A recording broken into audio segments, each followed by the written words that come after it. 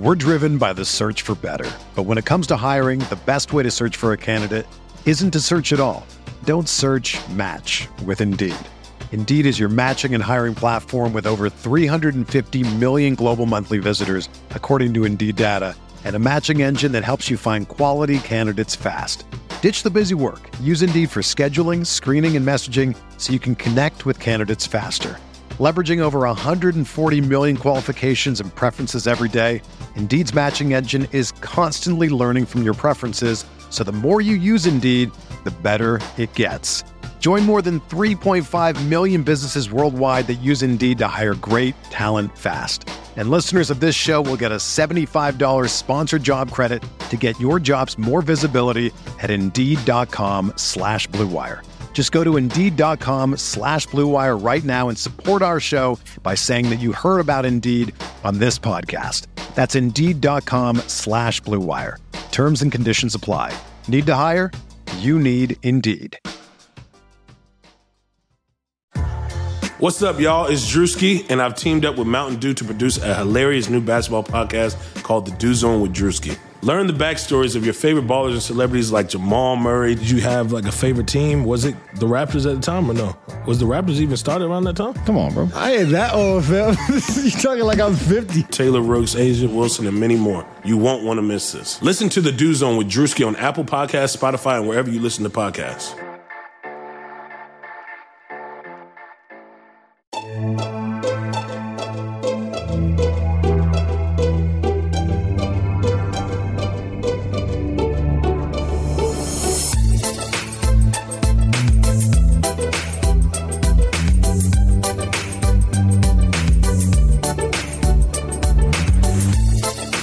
Knicks fans, how you doing? It's your boy Jonathan Macri with you for another episode of the Knicks Film School podcast, coming at you on a Wednesday, aka opening day in baseball. So we're doing something a little bit different for this episode. Still talking some Knicks basketball, don't get me wrong, because, hey, the Knicks are still above 500. So if they ever deserved people to talk about them, it is now. But we also want to honor the fact that this is a baseball town as well as a basketball town. So we have a little bit of a baseball-themed podcast for you today. We brought on Scott Reinen of Bronx Pinstripes and the Bronx Pinstripes show, part of the Blue Wire family. And we had, I have to say, a really fun conversation about all things New York sports. We talked some Yankees, we talked some Knicks, we talked some stuff about fandom, how teams are appreciated by their fan bases, shall we say. I think you're going to find it really interesting, regardless of if you love the Yankees, hate the Yankees, don't care about baseball. It's a good one. So stay tuned for that. Also, the Knicks play a game. I believe they play a game tonight. They are at Minnesota. I'm happy I'm not in Minnesota. I hope they fare well there. If you want to catch my thoughts after that game, tune into the Knicks Film School YouTube channel, or just catch the post or the podcast version of that live stream on your podcast stream tomorrow. Anything else?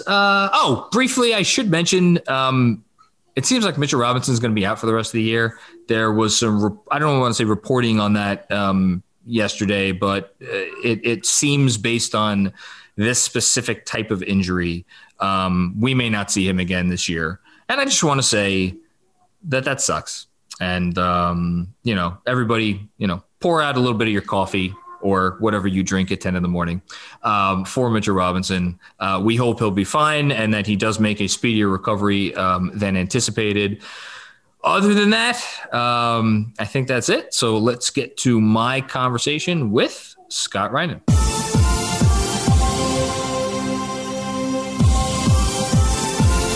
Joining me now on the Knicks Film School podcast, I'm full transparency.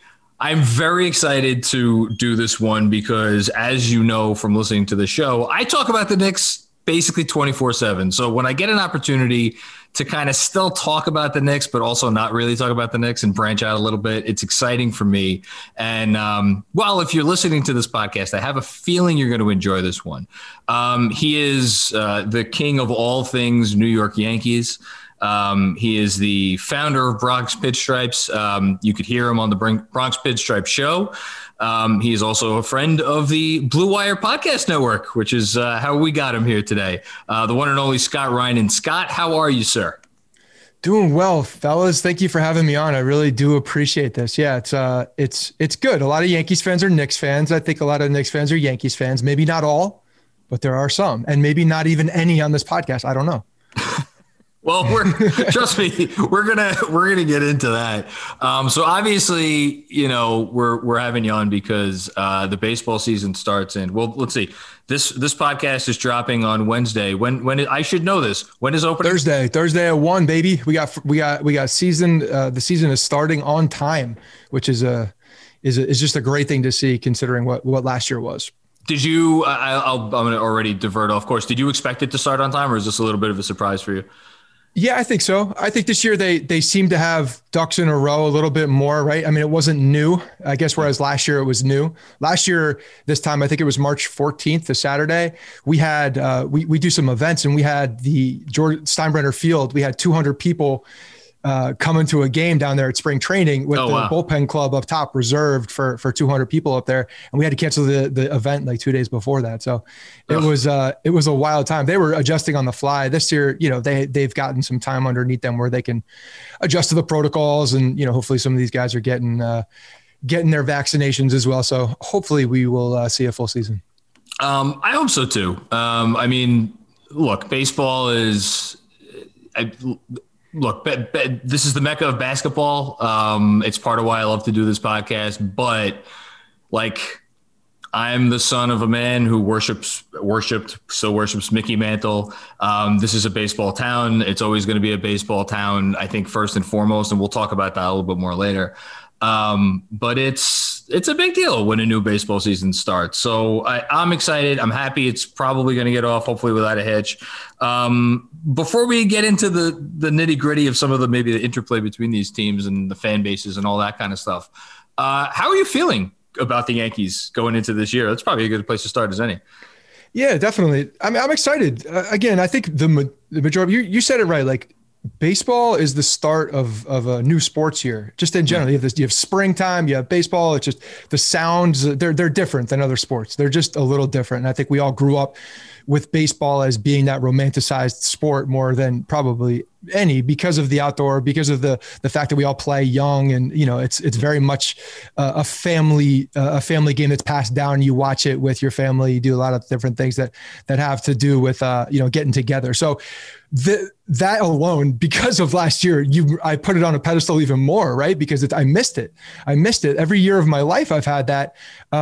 Except for that one time. Yeah. And it was just very strange. So I'm very excited. The Yankees specifically, I think they have an opportunity to go out and win a World Series this year. I think that's what they try to do every single year, obviously, but this team is ready to go. They were ready to go last year. They were ready to go the year before that. They should be ready to compete on a yearly basis. The Yankees, the ownership, the Steinbrenners put them in a position, I think, to do that. And it's a matter of just coming through in these clutch moments. It's a matter of having enough depth. They've been riddled with injuries over the past few years, as of, a bunch of clubs, but the Yankees really have been hit hard. So they've found some depth pieces. They found some guys that I think they didn't expect to come out and to be major contributors. And then there was a youth movement really kicking off in 2016 with the new wave of homegrown Yankees that we were getting, which is just fun. I think one of my biggest joys and when I'm watching the game is watching some of the young guys develop, and the homegrown guys, of course, those are the ones you root for the most. It's like having a guy drafted, that's the guy you're rooting. That's your guy. So I'm excited for it. The pitching staff's going to be interesting. They have a bunch of veterans sprinkled in with Garrett Cole and a couple young guys too that could make an impact. And then the offense is loaded. I mean, if they stay healthy, they're going to be up there with anybody. So I'm looking forward to it. It's going to be a lot of fun. So you just said something that is, I think a lot of Knicks fans can appreciate. And you just said something that, as a Knicks fan, I can't relate to, no matter how hard I could possibly try. The youth movement thing, in terms of that's been really fun for you. I've spoken about it on this podcast a few times. The 2018-19 Knicks season, which, if you remember it, God bless you, because you shouldn't. They won 17 games, and but we had Mitchell Robinson, who's obviously now hurt, which sucks, but like he was coming up, he was doing exciting stuff.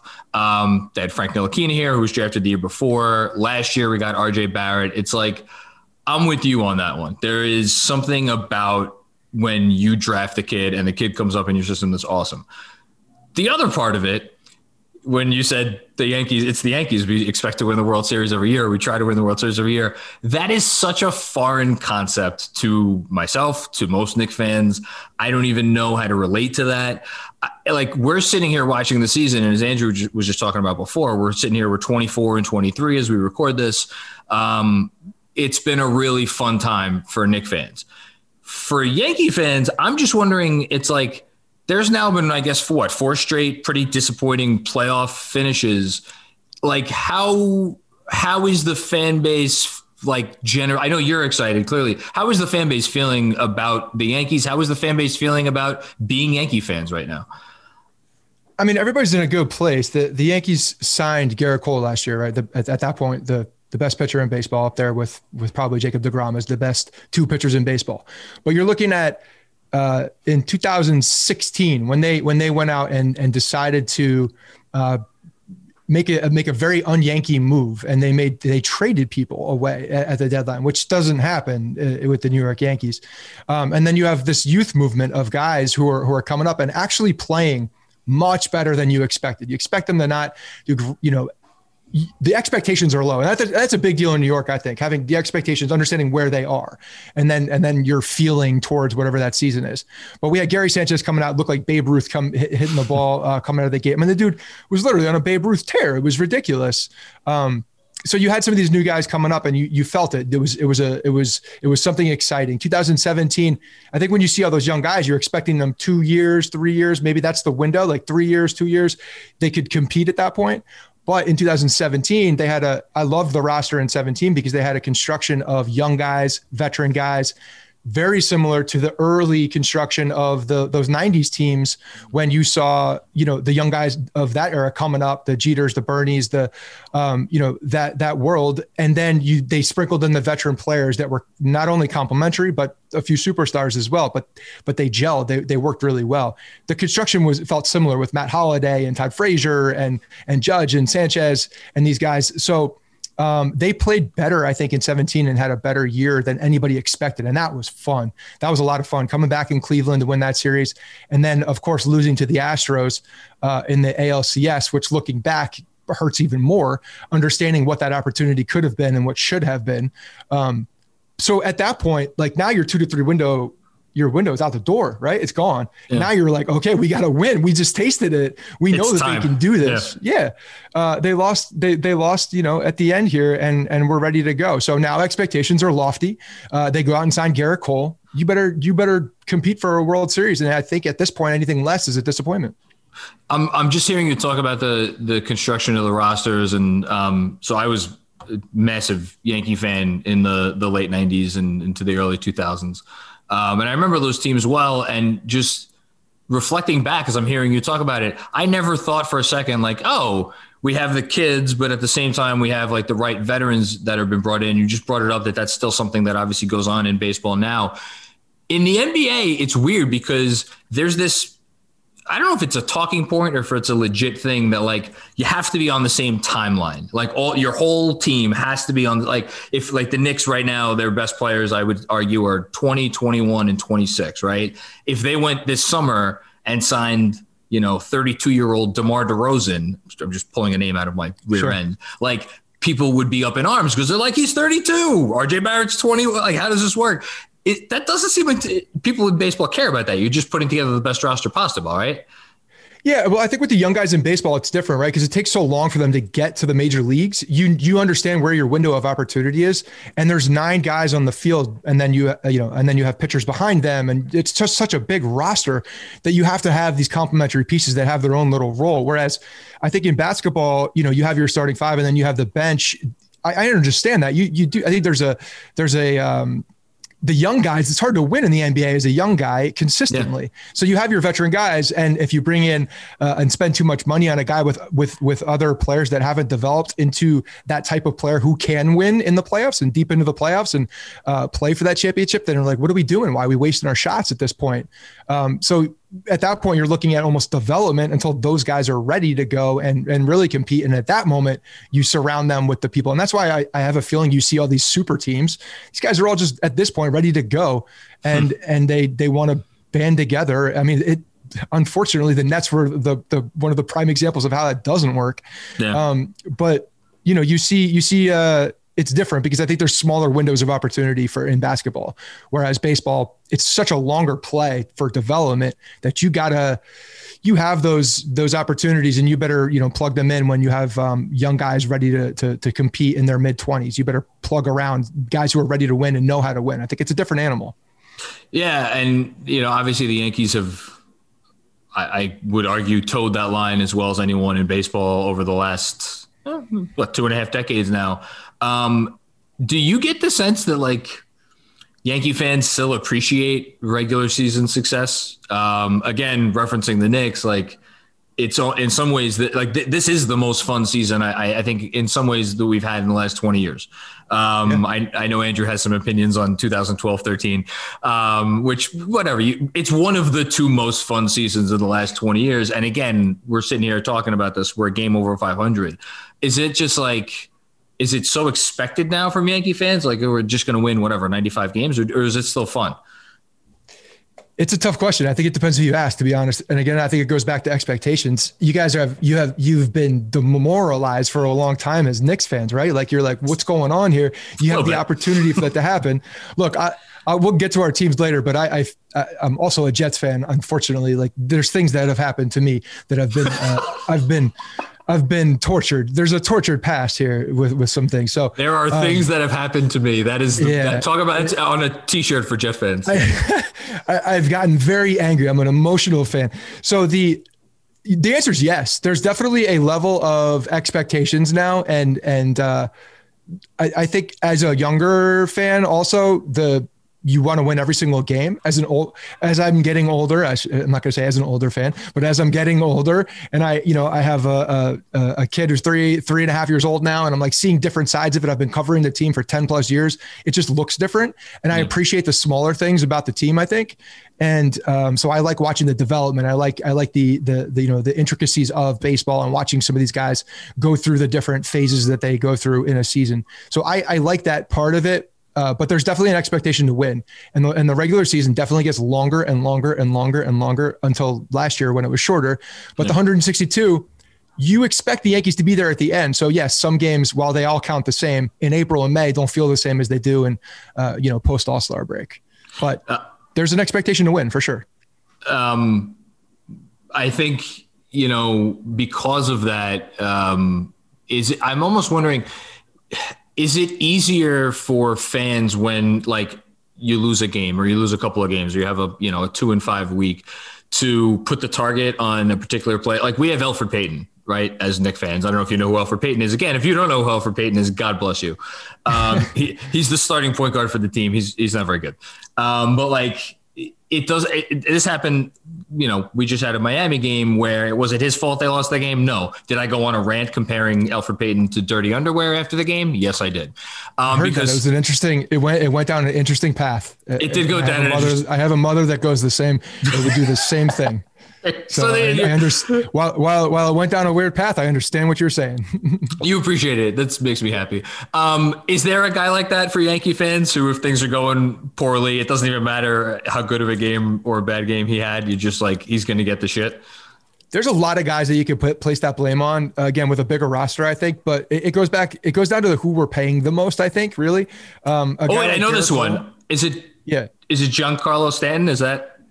Easy scapegoat, easy scapegoat, because he's getting paid an insane amount of money. Garrett Cole, while he is not an easy scapegoat because he's getting paid because he just doesn't he just doesn't do badly. The guy's just phenomenal. So it's hard to identify him as one of those people, even if he has if he's not shutting guys out, like you're like, what's going on here? He's that type of guy, but he's very meticulous. Stanton, on the other hand, can look lost at the plate, and you see the amount of money and look lost. But at other points, you remember, like, the guy, when he's locked in a good place, he's lethal. So, and we saw that at the end of last year. Stanton's a great one. Gary Sanchez very much is a scapegoat, big scapegoat, a guy that shows all the potential in the world. Again, like I said, 2016 came out, guns blazing, ready to go, and just hasn't. 2017 good year, but has definitely had some terrible years on top of that. So when you see expectations, for me, it's more the guys that have the potential and then don't live up to it drive me nuts. They drive me insane. The guys that have the physical abilities, the tools ready to go, and you're like, why is this not working? This should be working. Why is it not working? And those drive me insane. Yeah, no, I could appreciate that. We've had a few of those pass through the garden over the years. One thing you guys haven't had to deal with for seemingly forever, 2.5 decades, is finding a new person to call the shots, because Brian Cashman has been at this now for, I believe, 26 years. In the NBA, we have Pop with San Antonio. This is, I think, his 20. Yeah, I think it's his 26th year. Wow, they might have come in the same year. Andrew, you want to look that up? Because I feel like that would be interesting. But you talk about Greg Popovich in NBA circles, and it's like he's beyond revered. I think he's revered in San Antonio. I think he's revered just in general, like any NBA city. And I feel like, just again, from my vantage point, kind of an outsider looking in, Cashman isn't quite held in that regard. Is that because he has the open checkbook, or am I misreading it? Is he actually held in or do Yankee fans want him on the way out? No, I mean, I think Yankee fans are good with Cash. You get your little side arguments against him. I mean, you could talk about the fact that when he trades for pitching, it's not usually done in a way that works out for the Yankees. He's had opportunities to really make his mark on the pitching side of things via trade, and hasn't really, found that window. In fact, he's had some pretty terrible trades, but there's been some good stuff that's happened as well. Do you have a worst one?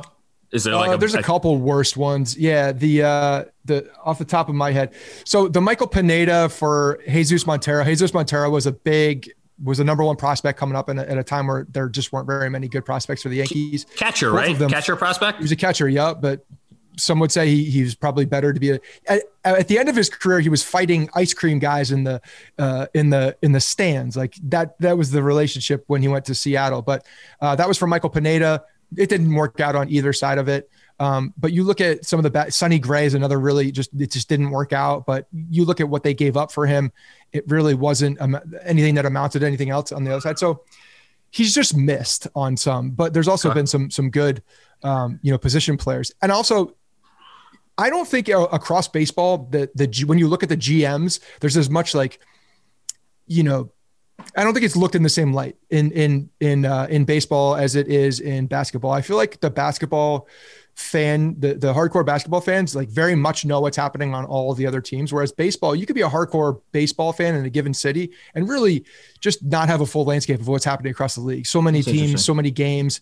I don't think it's as much. I think Brian Cashman among GMs has one of the best reputations and has, a solid reputation across baseball for sure. And he came up with, under Gene Stick Michael, who was the architect of those 90s teams. So there's a organizational, he started as an intern. He's got the story that came up through the Yankees, and he's been there through a lot of the good times. And then, this lull since, 2009, but I think he's got a very good reputation overall. Yeah, and thank you, Andrew, who just looked it up. So Cash technically took over in 98, but he was, like you said, he was in the organization before that. So it's interesting because he came up in the midst of the championships, but they weren't his teams that he built. So really, he only has one. Is that how it's looked at by Yankee fans, that he only has one, that's only one is really his championship, or is that not how people see it? Well, I think the early teams for sure were Stick Michael. Everybody kind of understands that Stick Michael was a big reason why those teams were put together in the way that they were. So yeah, you look at some of the bigger moves that Cashman made, looking at when CC came over, and they really made a run there. Brian McCann, that's a big legacy for him, and he needs to back it up for sure. And with this young crop of talent, that's why everybody at this point, they're getting older. We're getting out of arbitration. We're about, ready to either, offer large contracts to these guys or not. They got to win. Like, this is a big 2-year window for the next, for Brian Cashman and for Aaron Boone, because they have this talent ready to go. Aaron Boone is good manager. It depends who you ask. I think he's all right. I'm asking you. He's fine. I mean, he doesn't do anything. I think that at this point in baseball, a lot of these guys are such relationship driven managers. Okay. There's so many decisions being made in the with the nerds, as we say, in the tunnel, as all the stats are really, making these decisions for these guys or influencing them in a heavy way. So you look at what the actual impact of a guy is to me, I go to the playoffs. I start looking at these big games and understand, like, okay, do you have a pulse for when a guy's ready to come out? Are you looking at just numbers? Look at last year with Kevin Cash pulling Blake Snell in game 6 when he was ready to go. He was cruising and he was at a specific, pitch count in an inning, and he pulled him because that's what they do. Doesn't matter what's in, there's no eye test. It's just what they do. And I think there's too many of these guys that unfortunately fall under that path. And Boone's trying to, I think, establish himself as a guy that he can make these decisions. And I think he's getting better at it. But, I think that he's made some bonehead decisions too. He made some really big bonehead pitching decisions that just, you see the inexperience a lot. Okay. So I'm okay with him though. Right now, I don't think I don't think we could do that much better or that much worse, to be honest. a ringing endorsement if there ever was one. Two-parter now. I'll preface this by saying the Knicks again just played the Heat. I'm God, how old am I? I'm 37 years old. So for me, it depends. You can always tell the age of a Knicks fan if you ask them who's the Knicks' biggest rival, because you get, like, if someone's over 40, actually no, if you get someone that's over like 50, I feel like it's gonna be the Celtics. If you get someone that's like a few years older than me, it's gonna be the Bulls. You get someone right around my age, maybe a little bit younger, it's gonna be the Heat or the Pacers. So for me, it was those rivalries. I haven't felt the rivalry in 20 years. I'll just be honest, because we've sucked. And the little bit of time that we were good, there wasn't enough time to develop those rivalries again. Now it feels like we're starting to develop it again a little bit with Miami. We'll see maybe with Brooklyn will come up. One, who is the Yankees' biggest rival right now? And two, I can tell you're confident about the team this year, but who is the team that you fear the most for the Yankees in this baseball season?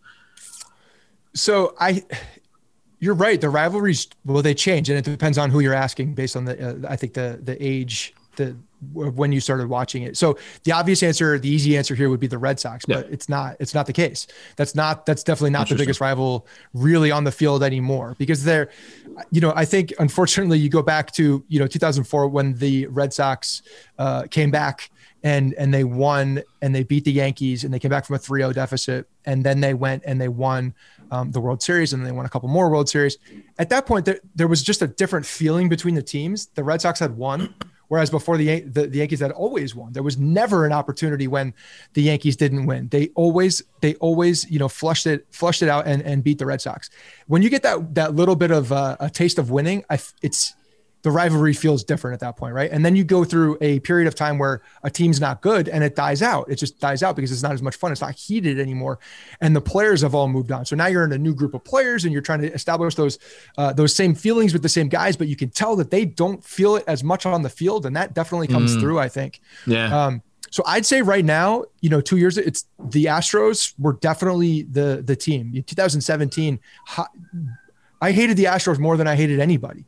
Then the whole scandal thing came out. I hated them even more with a much larger disdain for very different reasons. I like to respect my rival because it's more fun and they're good. But at the same time, there's a special type of hatred that lives between the lines that you can muster up. Can I ask, is that Yankee specific? I know it's not Yankee specific because I know all of baseball hates the Astros to a certain extent. But do you think the Yankees and Yankee fans hate them like more than any other fan base? Yes. Oh, yes, absolutely. The Astros got rid of the Yankees in 2017 when they were, again, not expected that year. But as the playoffs went on, you felt it. They were playing well. They came back against Cleveland. They took it to Houston. They won games they were not supposed to win at that point. And then it was over, and the Astros beat them. And you look back at that window and how that could have changed what 2018 was, what 2019 was with the Yankees after a team that if they win that series, let's say they don't have the cheating scandal, they don't know the pitches that are coming, and the Yankees come out and they go to the World Series, very good chance they win that World Series. Now that's a different team, right? A different feeling. They've won an ALCS. They've won a World Series, or even getting to a World Series. As kids, as young players. As kids. I mean, talk about the level of confidence you have now as a player going into that next year. And there's who knows how the history books change if that's the case. But I do think it does change. I think that you could see the Yankees going on a bit of a run there. And yeah, so that it when you look back at how that happened, now that we know, it stings. It does. There's no doubt. So, and the fact that they just don't shut up and they downplay it and they just keep talking about it like it's nothing. It's like, what are you doing? You cheated. We all know we know you did it. And they're just arrogant as all hell. So yeah, we don't like them. And I say we as a fan base. Well said.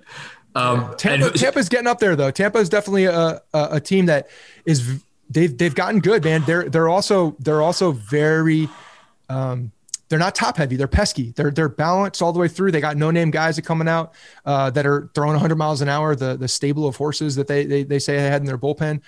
They're very good. And even though they lost Charlie Morton and Blake Snell, two top of the top line pitchers that they had, I expect them to turn it over and probably produce two guys that will fit the bill and they'll be there at the end. So I think that's probably their biggest in division rival as well. And probably their biggest, deterrent from winning the AL East too. Okay. Is there anybody in the NL you're already thinking about, or you're not even worried about that yet?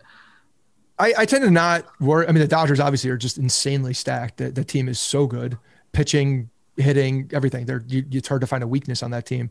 The Mets have a damn good team this year too, so we'll see what happens. I was waiting to hear when they were going to come up. I figured in true Yankees fan fashion, we're just waiting for the shoe to drop, to be honest. But we'll see what happens. They have a good team. They have a good pitching. They have a good pitching staff. And they got some good. I'm watching Andrew as he's listening. I know, so am I.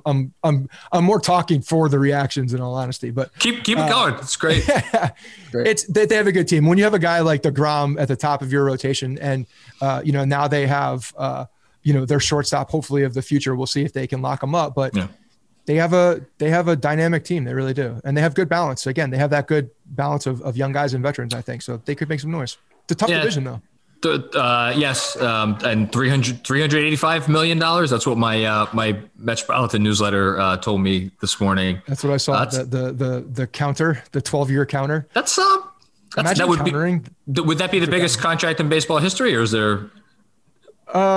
It's up there. I don't know. Bryce Harper's was massive. Machado's was massive. You mind if I jump in here? Yeah, please. Go ahead. So right after Harper signed his, it was literally a week later. So Harper's was 13 for 330.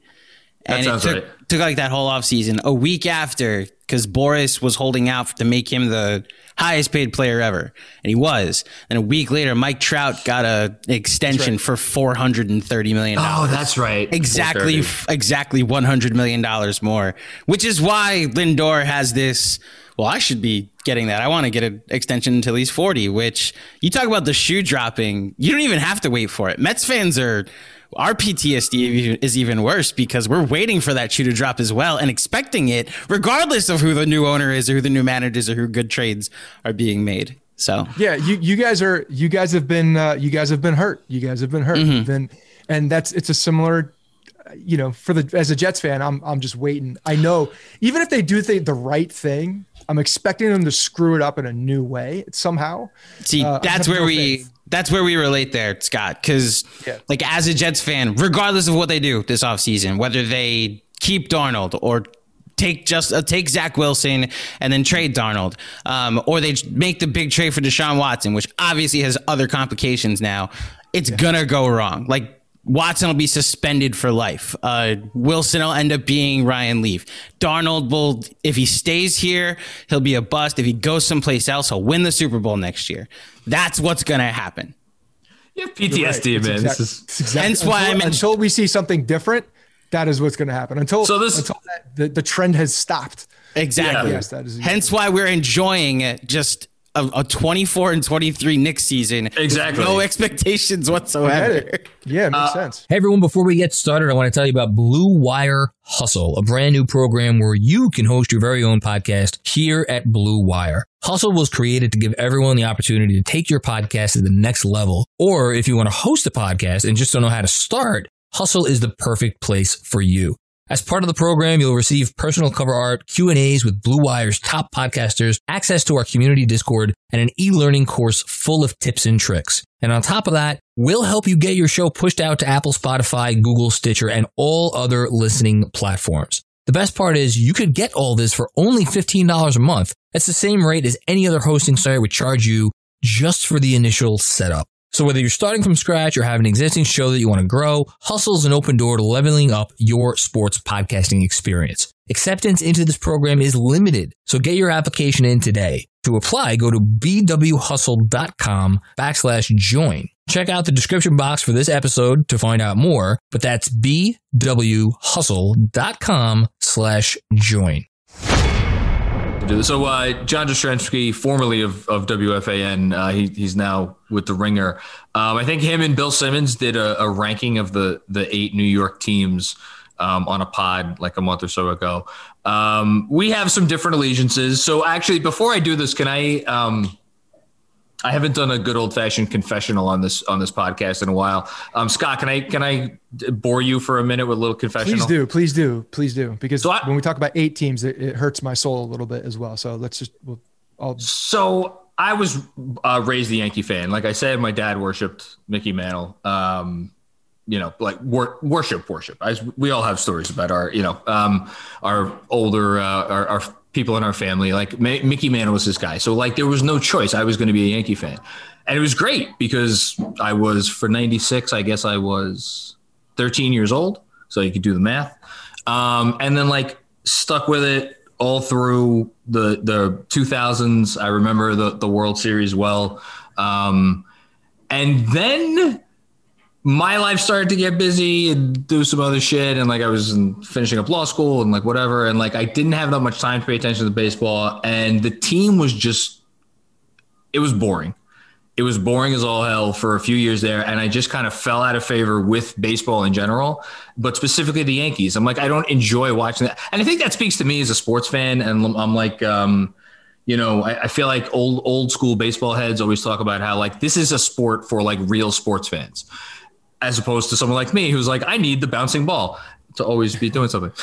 So anyway, this is a long way of saying I got a little bored of baseball. And then I met my wife, who is a diehard Met fan, born and raised Met fan. Oh, and we got engaged. It was right as, at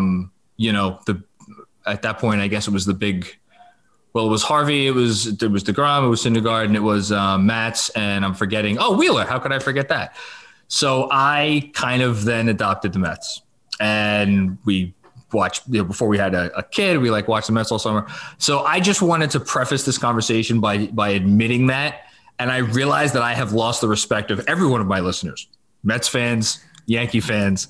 But I just wanted to say that, and I wanted that to be out in the open before we do this. So with that in mind, I would now like us to rank the 8 teams in terms of, well, how should we do this, Andrew? How do you think in terms of fan devotion, relevance, allegiance, like what are we ranking here? If it's a power rankings, the thought I had, because the reason I suggested this to you, John, that pod with Jastrzemski and Simmons was so infuriating because Simmons has been in LA since 2000, so he thinks he knows what's happening on the East Coast. That is, it's like, oh yeah, this is absolutely how like the Nets are coming and they're gonna take over. And then Jastrzemski just kind of went along with it. And I thought two people who actually cover New York teams can actually fill in the blank of this is a blank town, Yankee town, Knick town, and in that order. So if you wanted to do it with the qualifications being team wins a championship, how big is the parade, and go in order of crowd size, that is how I think is the best way to do it. Ooh, that's an interesting one. Well, let's start with this. Is there any discussion about who the top? There's no discussion about who the top team is. It's the Yankees. It's the Yankees. I am inclined to say the Giants are second. I think it's a clear number two, to be honest. Say it. Who? Hold on. I have to get one caveat here. I grew up in North Jersey, so I'm from Bergen County. There are other teams in play for me. Like I grew up a huge Devils fan, so that was like a big play for me. We'll get to hockey. I understand nobody cares about hockey, Boomer, but when you're looking at the a Giants team, you get New York and New Jersey, right? You have two. You're pulling from both places. If there's a New Jersey team, you're not getting people from New York that are going to be a Devils fan. It's not happening. Yeah. There are split things. So I understand the Giants. I think it's the Knicks though. I think it's the Knicks. Do you really? Because the Knicks fan base is so diehard that they have been bad for a long time. I don't have to tell you guys this or anybody listening to this podcast, but the appetite for a good Knicks team is so, it seems, I can feel it. Like it's so dire, like it's needed in so many people's soul that I don't think it's the same as any other team. Like I really think that it runs so deep with the Knicks fans that would, if the Knicks were to win a championship next year, that parade would be stupid. And I think it would be way bigger than a Giants parade. I mean, I wouldn't remember the parade because I'd be so drunk. Right. But you have to wear like a GoPro. Yes. Here's the reason why my inclination was to say the Giants. I get emails and DMs all the time from older Knicks fans who talk to me and they're like, I've been a season ticket holder for X amount of years. Like I remember watching Frazier. I remember watching Monroe. I remember like this and that. And they're sent to me as like, I've gotten them like kind of back interested in the team a little bit, which I'd love to hear that. Nothing makes me happier. But by the same token, the implication is that they have lost interest in the team, and who the hell could blame them for losing interest in the team? And I think there's a lot of people out there like that who then had kids. And if they've had kids over the last 20 years, they weren't raising their kids as like diehard Knicks fans. They were just like the kids were going to do what the kids want to do, as opposed to the Giants and the Giants have been bad a lot over the last 20. I mean, they have the 2 Super Bowls, but they've also been a lot of bad. It's only 16 games a year. So like you could be a Giants household. Doesn't matter how much they suck you could tough it out for 16 days a year. Whereas if the Knicks are bad, you start off and they're bad, and you're someone who used to watch the Knicks in the 90s or the 70s or whatever, like you're not going to give a shit past the first week or 2 weeks. Like that's my only rationale for saying that I think, and the reason and that's how I think Giants fandom has persevered more through generations. I don't know if I'm making this point. Maybe you just disagree with me, but I hope I'm making the point clearly. No, I think it makes a lot of sense. I think it's very close between the two of them. I think it's close. We're talking about a championship next year, and we're looking at what the two teams, because the Giants have won, they've seen it. It's not as it's fair. In relatively recent history, whereas the Knicks have not, and it's something that would be. I don't know. I think the city, you see how the city comes out for when there's a 500 team. Like imagine if they were, well beyond 500, what the city would be like. And I think that that's when you start to see like the bars start, in a normal world, non-COVID world, you start to see the bars go nuts for games for the Knicks. And it's happening not just on Sundays, but it's happening throughout. So there's more opportunity for that discovery as well for new fans. And I think the city becomes alive, and I feel like you could definitely capture a lot of new fans as well. But those old ones, the ones that have been waiting for a long time, this is like, that's when they go to the nun who's been living for however long. They're like, we got to see this championship. So I think it's close though. I really do. I think you can flip flop either one of those. So let's call Knicks 2A, Giants 2B. Fourth place, got to be the Mets, right? right? I have the Mets. I have the Mets on my list. I do. Okay. It gets interesting from here, I think, because Andrew just made a face. I don't know. I think no, the Mets fans, they come out. There's no doubt that there's a big fan base, and I think the parade would be big. But yeah, so I have Mets. I have Mets as well. I do. I think we all agree it's on Mets. It's a baseball town, like you said earlier. I think at the end of the day, it is a baseball town. There's two clear teams here that have very loyal and dedicated fan bases. Whereas basketball, I think, is a little different. Yes. Well, we're getting to the other basketball team. Jets fifth. Do we need to have a Rangers discussion? Do people have Rangers discussions anymore? Do people talk about hockey? Well, I think it's in a similar vein. I don't know. I'm not sure. That's also the team that fell off, the sport that fell off for me. It was basket. I used to be a big Nets fan growing up in the days of the Brendan Byrne. Like I was one of 10 people in the Brendan Byrne shouting to my boys on the other side and they could hear me. And, and then the Devils, I was a huge Devils fan. So those were my teams. But when you look at, the Rangers do have a very dedicated fan base. I think is also they're yearning for the next championship as well. But I think the Jets, in a similar vein, you're capturing Long Island. You get a lot of Jersey. I think the Jets would be bigger. So I do have the Jets after the Mets. So we got Jets fifth, Rangers sixth, which leaves us with the Islanders and the Nets. And I put Devils on my list out of respect. Out of respect. I'll say it. The Nets deserve billing over the Islanders. It's the Nets, but I don't know who's coming to that parade. That's the problem here. I have been out of the loop as far as like the hardcore Nets fan. So what was it? 2012, 13 when they went over? That was the year, right? When they left Jersey. The way that they did it rubbed me wrong. The way that they was just like, it was just like, forget about what's happening. You know, they're bringing back the jerseys now, trying to like reinvigorate that fan base. I don't know. It didn't sit well with me at the time, and wherever I was in my life at that time as well, it didn't sit well with me. So I was not like at that point. I was a big Nets fan growing up, but at that point I was okay with leaving it. Right, like I didn't follow them over. But I'm curious who goes to that parade. Like, how's that parade huge? Is it people from Brooklyn? Is it people from Jersey? Is it a mix? What is it? I'll say this. I made a joke at the Nets expense a few weeks ago.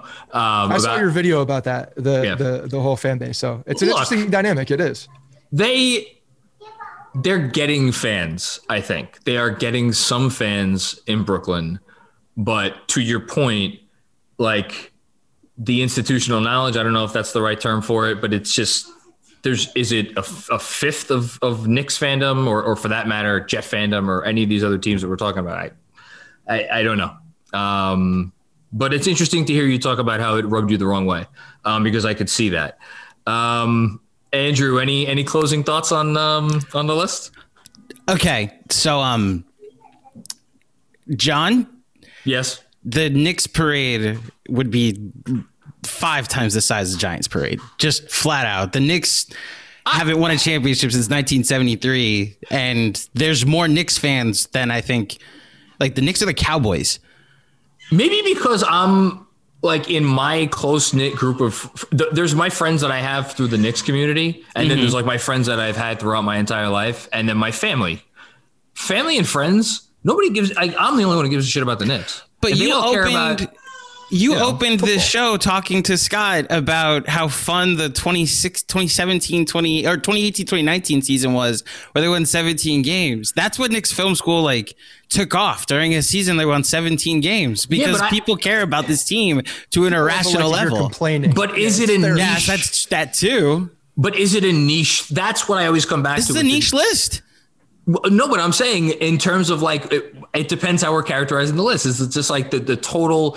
Is it how deeply the most intimate group of fans care, or is it about the most people that care? And it doesn't matter if they care the most or like there's different ways to define this. And that's why I think it's an interesting conversation. Well, I'd actually go to Scott then and ask, is there any argument to put the Knicks over the Yankees, that the Knicks would be one?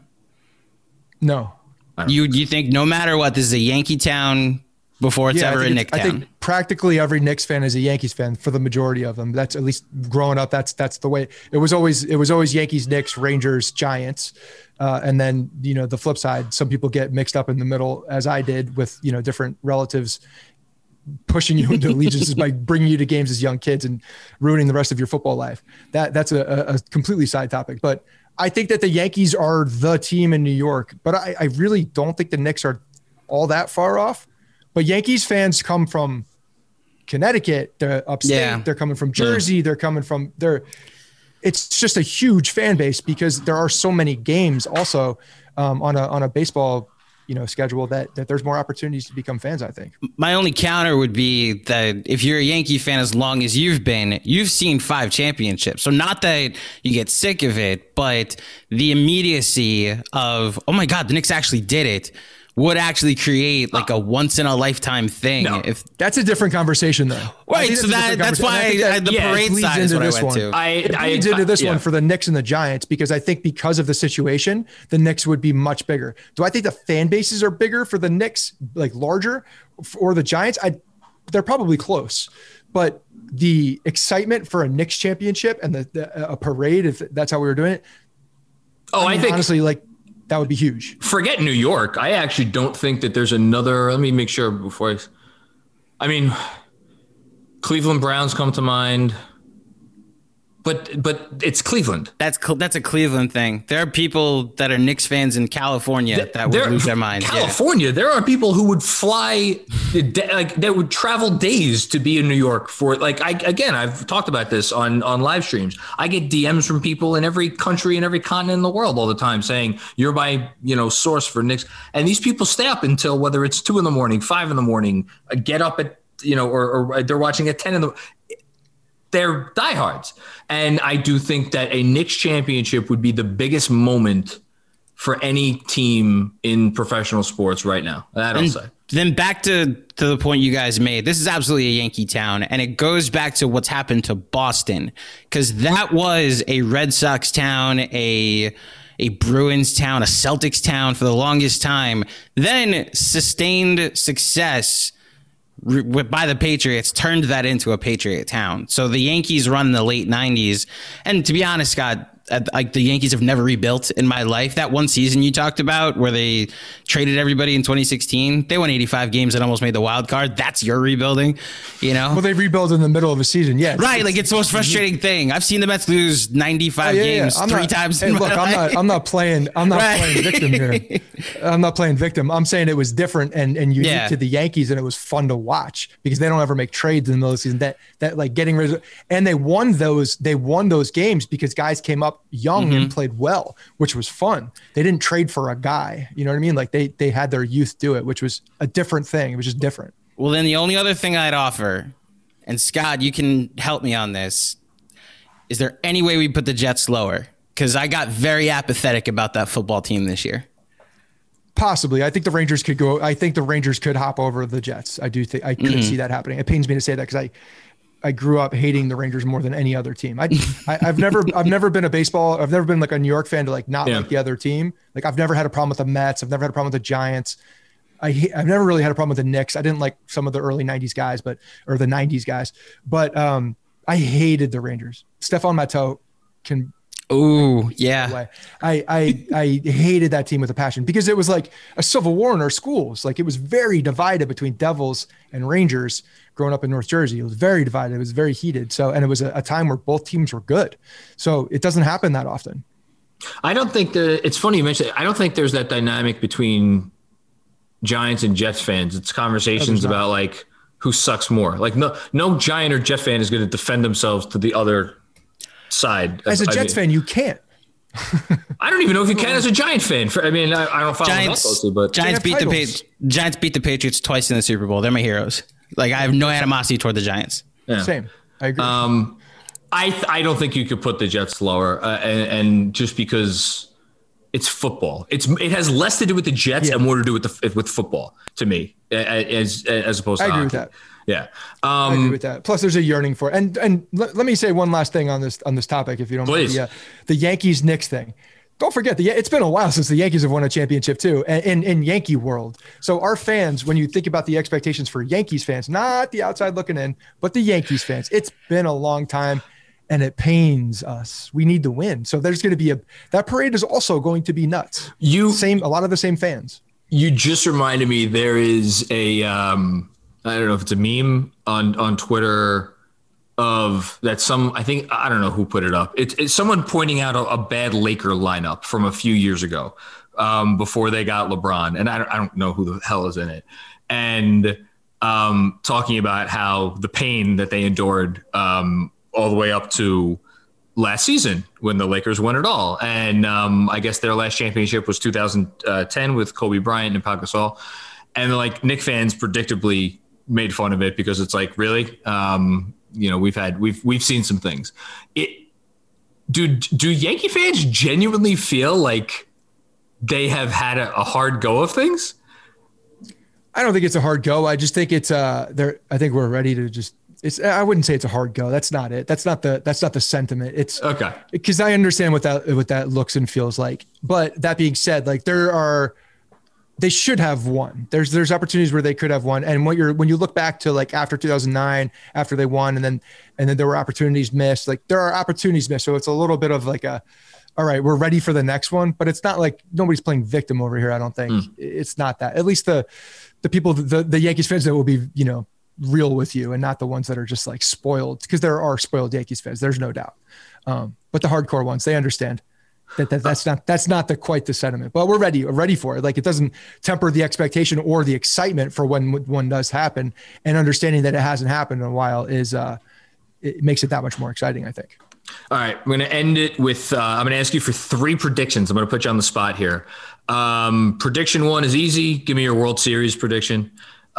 Prediction 2, give me your prediction for, MVPs. In each league. And then last, Yankee specific. How do you think this Yankee pitching staff is going to work out? You referenced it a little bit before, talking about Cole and then everybody else after Cole. So give me your thoughts on those 3. All right. So Yankees win the World Series. Wouldn't be the homer that I need to be. I mean, they have the ability to do that. So of course that's what I expect. I expect them to compete for a World Series over the Dodgers. I think the Dodgers are so good on that side of things. Though it would be a dogfight, but I think that the Dodgers are very good as well. So it would be a fight, but that would be an epic World Series, Yankees Dodgers. It's a classic that I think a lot of would be good for baseball. The Mets Yankees would be great too. I'll root for that. I'm good with that. Yankees Mets, like to me, when the city's alive with 2 teams, like that's a good time. You want that rivalry to be up there. The second question was MVPs. Yeah. So I'll go Aaron Judge. If he's healthy, he's got the ability to be the MVP. If the Yankees are winning the World Series, you could definitely look at the Yankees to be, have an MVP caliber player up there. And then on the other side, I mean, it almost feels like it's too easy, but Mookie Betts is the best player on a damn good team. I mean, like the amount of support he has in that Dodgers lineup now is insane. So I expect him to put up just massive numbers. If we're looking outside of Aaron Judge, there's a number of guys that I think the White Sox are going to be a really good team. I wouldn't be surprised if Abreu put up another huge year and was right there as well. So I think that's another stacked team that's really ascending. What was the last question? Yankee. Well, it sounds like you kind of already answered it because you think they're going to win the World Series. But I was asking how you think the Yankee pitching staff is going to work out behind Garrett Cole. Yeah, I think it's going to be like, I like the unknown a little bit for me, because I didn't want to walk in with the same shit we've been watching for the past, 3 years or so. So give me some new guys to get excited about. I'm good. I think Garrett Cole's going to have a very good year. Severino, I think, is going to be coming back after the All-Star break. I'm excited to see him. Wouldn't even be surprised if he slotted in as like a back of the bullpen guy, depending on how the rotation was set up into that point. Really? He's done it before. Wouldn't surprise me. They're going to have an innings limit, a pitch limit on him anyway. Okay. So it would not surprise me depending on the timeline.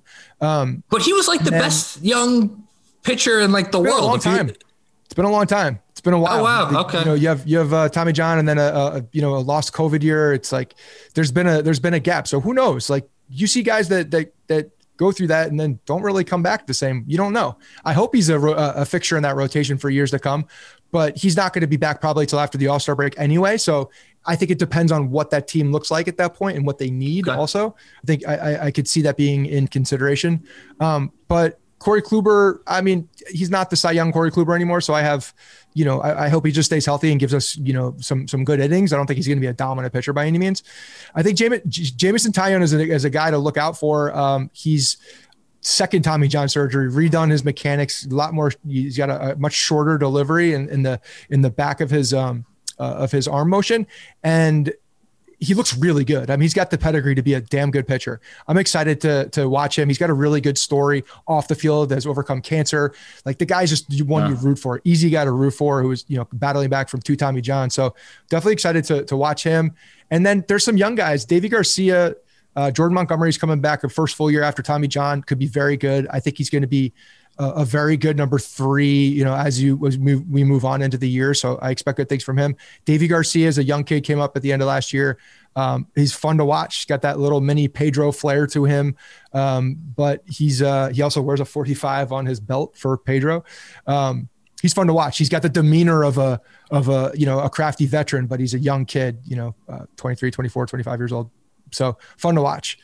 So I'm excited for them. It could go either way though. They could be destroyed with injuries at the same time in the first month. But your excitement is like, I'm like, it's real. You're ready. I could tell how excited you are. Yeah. It's when you have the unknown, to me, is the most exciting thing. I like the unknown. I like the fact that developmental, there's kids that are coming up that are ready to make a mark. Like, that's exciting for me. It's awesome. The pure baseball part of me. I'm going to watch some baseball this year. I'm saying it. I'm committing. I'm making a commitment. I'm going to do it. No sewn jerseys in half of Yankees. Oh God, no.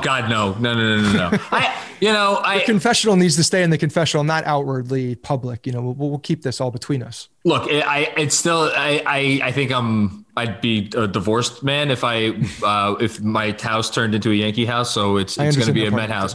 But I will watch the Yankees because it sounds like they do have an exciting team. What the hell? It's baseball, like you said. It's great. Andrew, anything else we forgot? No, if it helps, Scott, if I could throw an olive branch, I also have the Yankees and the Dodgers in the World Series, and I think this is another year where I'll get to stop hearing 27 rings because it will be 28 rings now. So. I'll make that prediction now. I understand what you're doing here, by the way. You're not reverse jinx, baby. You're not slick. You're not going under the radar here. What you're doing is you're again you're identifying the other shoe. It's going to drop. You expect that as a Mets fan. So anything that goes beyond that is great. It's gravy. It's beyond expectations. It's setting yourself up for a very good year. I understand it. It's smart. I would do the same. Being a Knicks fan has taught me that. And by the way, you mentioned that a Met Yankee World Series would be fun. I want no part of that. Why? Because remember how the last one went? You got to have fun during that. Watching I remember that one. Derek Jeter throw out Timo Perez because he stopped running. Watching Todd Zeile hit 379 foot balls to the fence. If they had just gone 379 and a half foot, it's 2 home runs. No, it's now 2 outs instead. Okay, I'm ranting. You're done. I do think the Yankees are. I would be shocked if they're not a 100-game winner and deep into October next year. Yeah, if the pitching holds up in the playoffs, they have an opportunity. That's a big piece of this. So we'll see. Well, here's to good baseball from all the teams in New York. Scott, before we get out of here, can you please remind the folks at home where they could find you and your stuff? Yeah, gentlemen, thank you very much. I appreciate this. It was a lot of fun. You can find me on Twitter at Scott Reinen, REINEN. Bronx Pinstripes is at Bronx Pinstripes. And then finally, our podcast is at Yankees Podcast, at Bronx Pinstripes across all the socials. So, gentlemen, this was a great time. I appreciate the efforts here, and I'm rooting for the Knicks. I really am. I hope they do well. I'm not a huge fan of the super teams, to be honest. Like, it feels dirty a little bit, if I'm being very honest. It is dirty. It is dirty. It feels a little. And it's weird, I think, a Yankees fan saying that because of the amount of money that went to teams. But even those teams, I'd say, like, they feel different. They feel different when you have some homegrown guys, when you have guys that don't expect it. It's a sweeter taste, I'd say. So we'll see. We shall see. I agree. This was a lot of fun. You've made me a smarter sports fan, which I appreciate. Andrew, thanks for chiming in as well. And everybody out there, thank you for listening to another episode of the Knicks Film School podcast. Feel free to drop us a review, a rating, and tell your friends to take a listen, and they might enjoy it, whether they enjoy baseball or basketball. So even two for one. And we will see you with our next episode on Friday.